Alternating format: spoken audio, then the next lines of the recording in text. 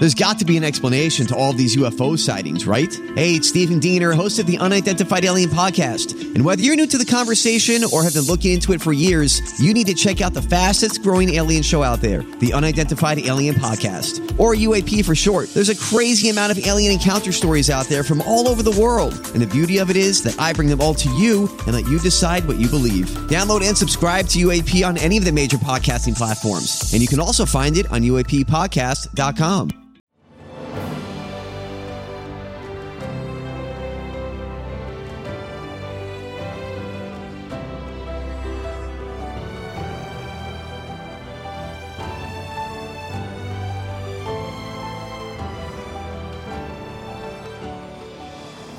Welcome to the newest episode of Beyond the Fame with Jason Fraley. I'm your host, Jason Fraley, picking the brains of the top filmmakers, musicians, and artists of our time. Edgar Wright releases his new horror thriller last night in Soho in movie theaters this weekend, just in time for Halloween. I spoke with him in 2017 about his cool action flick Baby Driver, as well as his legacy after Hot Fuzz and Shaun of the Dead. Edgar Wright, writer-director of Baby Driver. Which I just saw last night. Man, it's the definition of cool. I mean, all your movies are pretty damn cool, but this one was fantastic. So right off the top, just want to congratulate you on that. Where do you get the idea to do, we've seen sort of these wall-to-wall soundtracks before, American Graffiti, even Pulp Fiction or something like that, but I don't think I've ever seen one that's so intrinsically woven into the plot, you know what I mean, of a guy walking around with his earbuds in all the time, and a plot reason for that, the ring in his ear is almost his vertigo. It's his character flaw. But, where do you get the idea? Are you just listening to your own iPod one day, or where do you get that idea? I mean, I've had the idea in some form for like 22 years. When I was like 21, I was listening to the first track that's in the movie by the John Spencer Blues Explosion, Bell Bottoms. I was listening to that over and over again. And I thought like this would make a great car chase song. So literally from like listening to that song, I would visualize that sequence. And then think of the sort of character that would fit that. And then I came up with the idea of, what if it was a getaway driver who listened to music? What if he was a young getaway driver? And then really, my own relationship to music is similar to Baby's in terms of I use music to motivate me and galvanize me and inspire me. And so that was really what was the sort of genesis of the idea. And also, it wasn't until later, actually, that I put the final piece of the jigsaw puzzle together. It wasn't until I was reading, Oliver Sacks did that book called Musicophilia, and about the condition of tinnitus, which is something, or tinnitus rather, as you say here. Which is what the main character suffers from, yeah. I used to have attacks of that when I was like 7 or 8. And I never thought of the solution of listening to music as a way of drowning out the tinnitus. But it did seem like that it was something that, within this film you could come up with you always in action films have the strong silent type. And in this movie have a reason why he does that. Well, that's why it goes deeper than much action movies, you know what I mean? I mean, you have a reason behind it. What caused yours? That's interesting. At age 7, was there an incident like in this movie that caused it, or is it something you were born with? Or? I think it was just like a build-up of like pressure. It was something I had to have my ears syringed and stuff. It was extremely painful, and it used to kind of keep me awake at night, the ringing and stuff. So it was not pleasant at all, and I feel very fortunate that I don't have it now. But I know other people, like director friends of mine, who have tinnitus. And, it's something they have to kind of live with, So I thought it was interesting, because it's a movie, it is a heist movie, but you've got this character who has this sort of, hearing defects, and it just makes you think about your relationship to sound and music and how much some people need music in their lives. I know I do. How do you go about choosing which songs? Because I mean, there's the bigger ones like the Queen, the Brighton Rock song that stand out in your mind when you leave. But there's like even smaller moments where you're using only pieces of songs. One part I remember in the diner, and they're first talking about leaving it to him and going on their cross country getaway ride. Did I hear a little of Steve Miller, Jet Airliner? That it's the song like the intro. That yeah. Threshold. Right. All right. Yes, I remember that's like the lead in. Yeah. But then you don't ever cut to Jet Airliner. But I like that you're. How do you think of like that's like almost like musical genius of you? It's like I'm going to use that one little end clip of that song. I mean, how do you? Well, what's interesting with that Steve Miller thing is originally I had Jet Airliner in the film as well, but It was something like, I don't know if you've ever you just put your record collection on shuffle. I don't know if you've ever done that with your entire collection. Sure. But it is also, you get these bizarre like juxtapositions. And so originally I had Jet Airliner in the film as well. But then I was like sort of wanted to sort of mix it up, and it goes to a hip hop song instead. But I thought, I like that intro. And it's just that intro playing in its own right, the Threshold like song. So it's funny you picked up on that, because originally Jet Airliner was in the movie. Well, that's funnier, but like you're saying, I think it probably was, like you're saying, when you have these clips of the songs, it must have just the end of that must have gotten clipped off. And for me, I thought it was the beginning of Jet Airliner, but it's the end of the previous song. Interesting. Yeah, it's on that album. It's called, that track is called Threshold, and then it goes into Jet Airliner. I just still think it's genius, even if you don't use Jet Airliner. It sets up that expectation for anyone that knows that song. It's, that Jet Airliner is all about, gotta go, leaving town and all that stuff. So it kind of works perfectly for that. So anyway, I just wanted to let you know I picked that up, and I'm impressed. So that's how you we just talked about how you chose the songs. But what I loved about the movie is how it so perfectly matches the visuals. I mean, even in the end, some of the shootouts, the gunfire, the blast is right on beat, How is that actually done? Is that done in post, or is it like a music video where you're like listening to it, while you're shooting it, or, how do you actually get it to match up like that? Yeah, it's basically, we're listening to the song on set. You have to be to make it. Yeah, so all of the music was clear before we started shooting, and therefore you could rehearse with it. So with the actors and the choreographer and the stunt guys, you know what the music is, and also then you can break it down into sections. So like in that sequence in the parking lot to Hocus Pocus, you know that like, okay, this is the guitar bit, so he's running. Now there's this accordion breakdown, so this is him breaking into a car. Now there's this other guitar bit, so now he's driving. Now there's this bit with this flute solo. This is where they're firing in time with the music. So you literally sort of break it down like a beat sheet, where it's like, these are the moments and this is where they go in the movie. So it's very precise. And on one hand, it's very complicated, because there's no scene where something is happening for no reason. It's all happening to the music. So it's very complicated, but at the same time, the cast and the crew all know exactly what's happening. Now, in that particular bit, say there's a scene bit where John Hamm is like firing in time with the guitar. Right. So most of the time you could play the music out loud, or they could have it in their ears. But when you've got a blank firing gun, that will wipe out the sound of any playback. Right. So in those particular things, it's almost like being back in the schoolyard, you basically had to teach John his beats.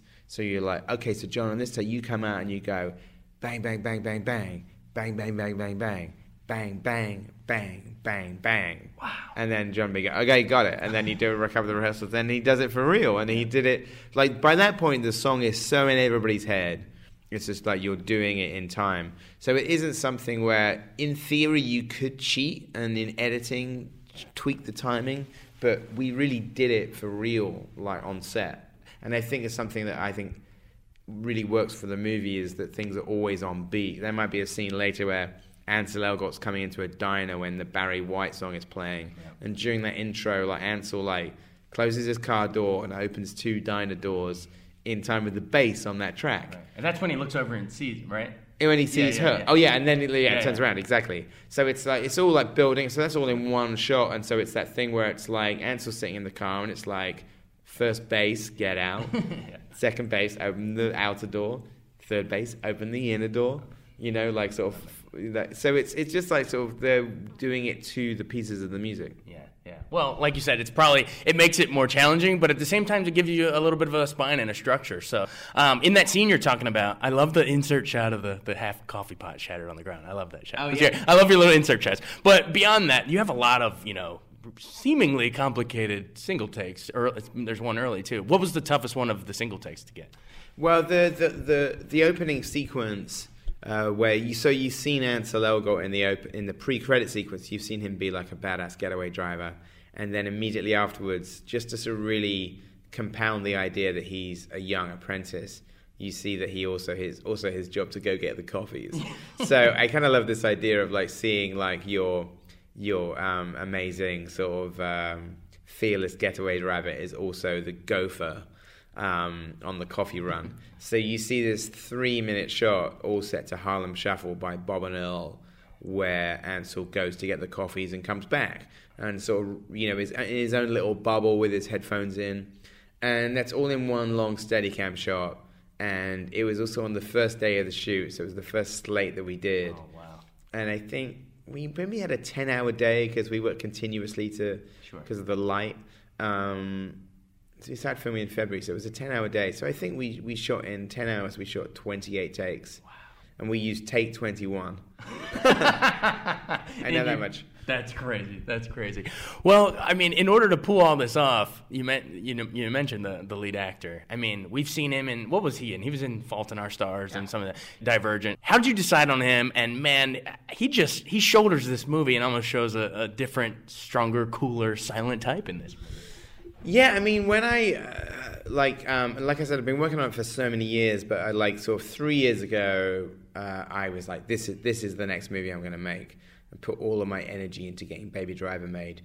So literally the first question you get asked by the studio is like, who's going to play Baby?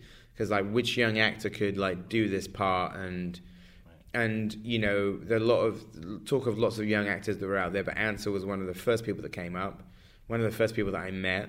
And very quickly after a couple of reading the role with him, I thought, this is the guy, because also he's very charismatic, he can really hold the camera. And then on top of that, he's, got some kind of musical background where he can play instruments and he makes music and, he can dance, he's done sort of some action before. And so it was a thing in terms of, we're going to have to teach him how to drive. I mean, he could drive, but teach him how to stunt drive. Right. But he actually does a lot of his stunts in the movie as well, which is great. Especially in the kind of foot chase. A lot of that is him, which is really exciting. So I think he did an incredible job in the movie. Absolutely. Well, and like you're saying, there's the bigger stunts, but even the little moments that, swinging on the chin-up bar into the kitchen, little things you put in there. I don't know how much of that's you or him, but I think it's a great role for him, and people are all going to compare him and Ryan Gosling drive. Those are going to be the two getaway drivers we think about from this era. Lily James, going down the rest of the cast, she was in Cinderella, and now you see her as this cool, quirky diner. A lot of your movies have these sort of Trojan horse with a zombie movie or a sci-fi movie, but there's a little romantic, relationship in there. How important was she, and what does she bring to that love story? I think, the movie, because it is on paper, it's like a car chase action heist movie, but what the hero is aspiring to is he wants to kind of have a regular life. He wants to get out of that. Yeah. He wants to get out of it.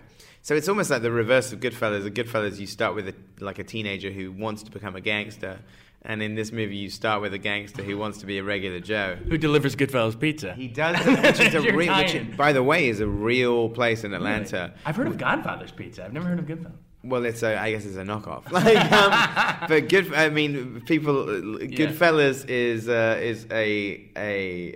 a pizza place in Atlanta, which Atlanta natives sort of see the movie and said, you use Goodfellas Pizza and Wings. It's one of those places that's only open after. It's the place that's open after midnight. Yeah. So if you want to eat at 2:00 in the morning, Goodfellas and Pizza and Wings is your place. Yeah. So Lily James, I think, is just kind of sort of the heart of the movie in a way, in terms of she represents a normal life, and she's in a way the first real person he's met. Everybody else that he's working with in crime is living under these nom de plumes and monikers, and they're even sometimes kind of pretending they're people they're not. Sort of none of the other robbers, they're all sort of living this kind of secret life, and yet so you sort of, even as you work with them, you don't know them. They have pseudonyms. They all have pseudonyms. They're all sort of kind of mythologizing themselves in a lot of ways. So Lily James is sort of a real person that he meets, and also that actually she, is an escape from the life that he's in. And Lily's such a great, empathetic sort of, emotional actor that you just kind of completely fall for her.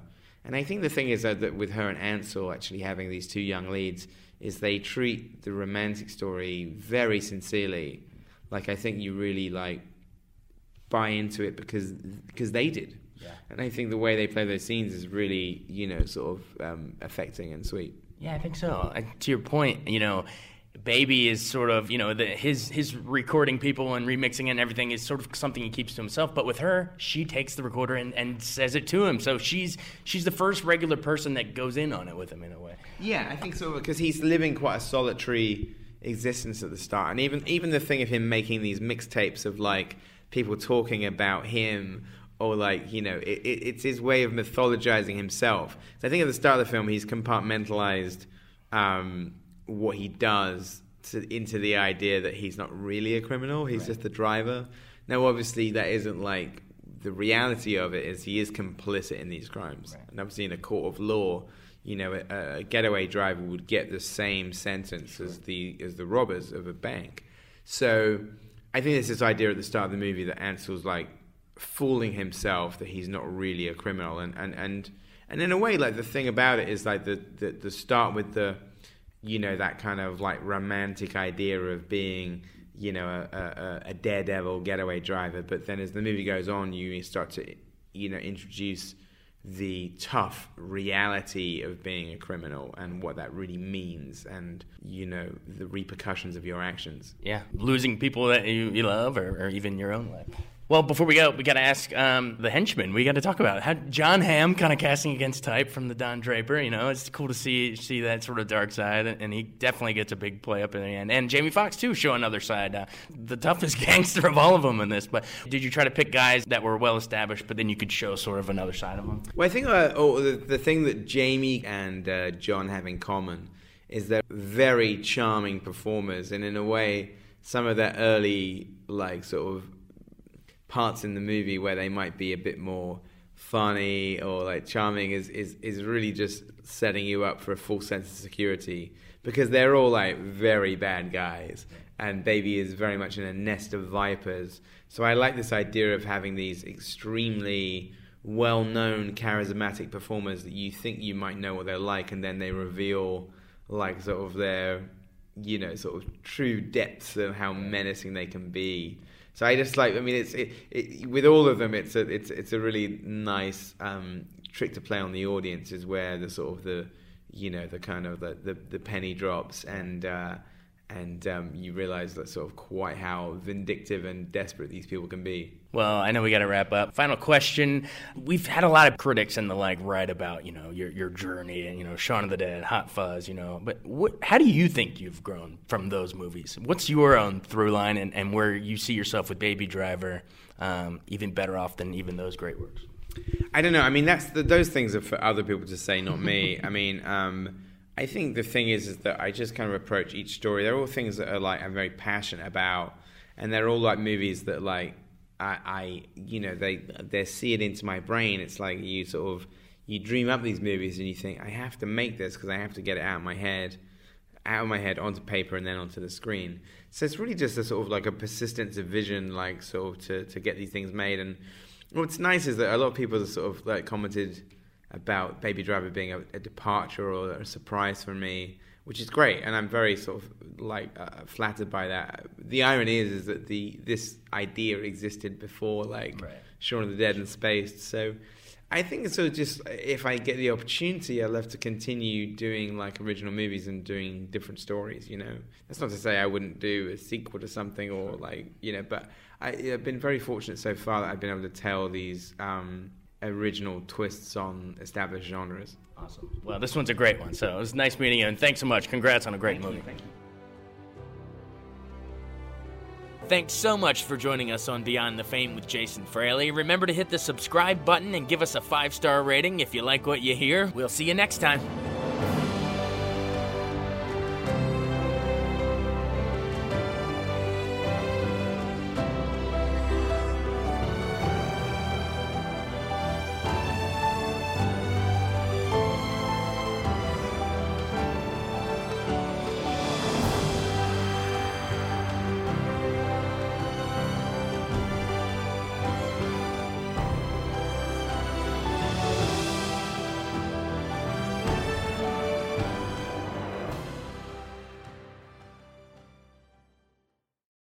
I wanted to take a second to tell you about an app I really enjoy. Living in the DC area is great, and Podcast DC gathers all of the local shows that I like all in one local app. Health, sports, local news, politics, and so much more. Podcast DC is the new local app with hundreds of DC area podcasts to choose from. I can earn exciting rewards just for listening and share the podcasts I love instantly. Available in the App Store or in Google Play, listen local with Podcast DC.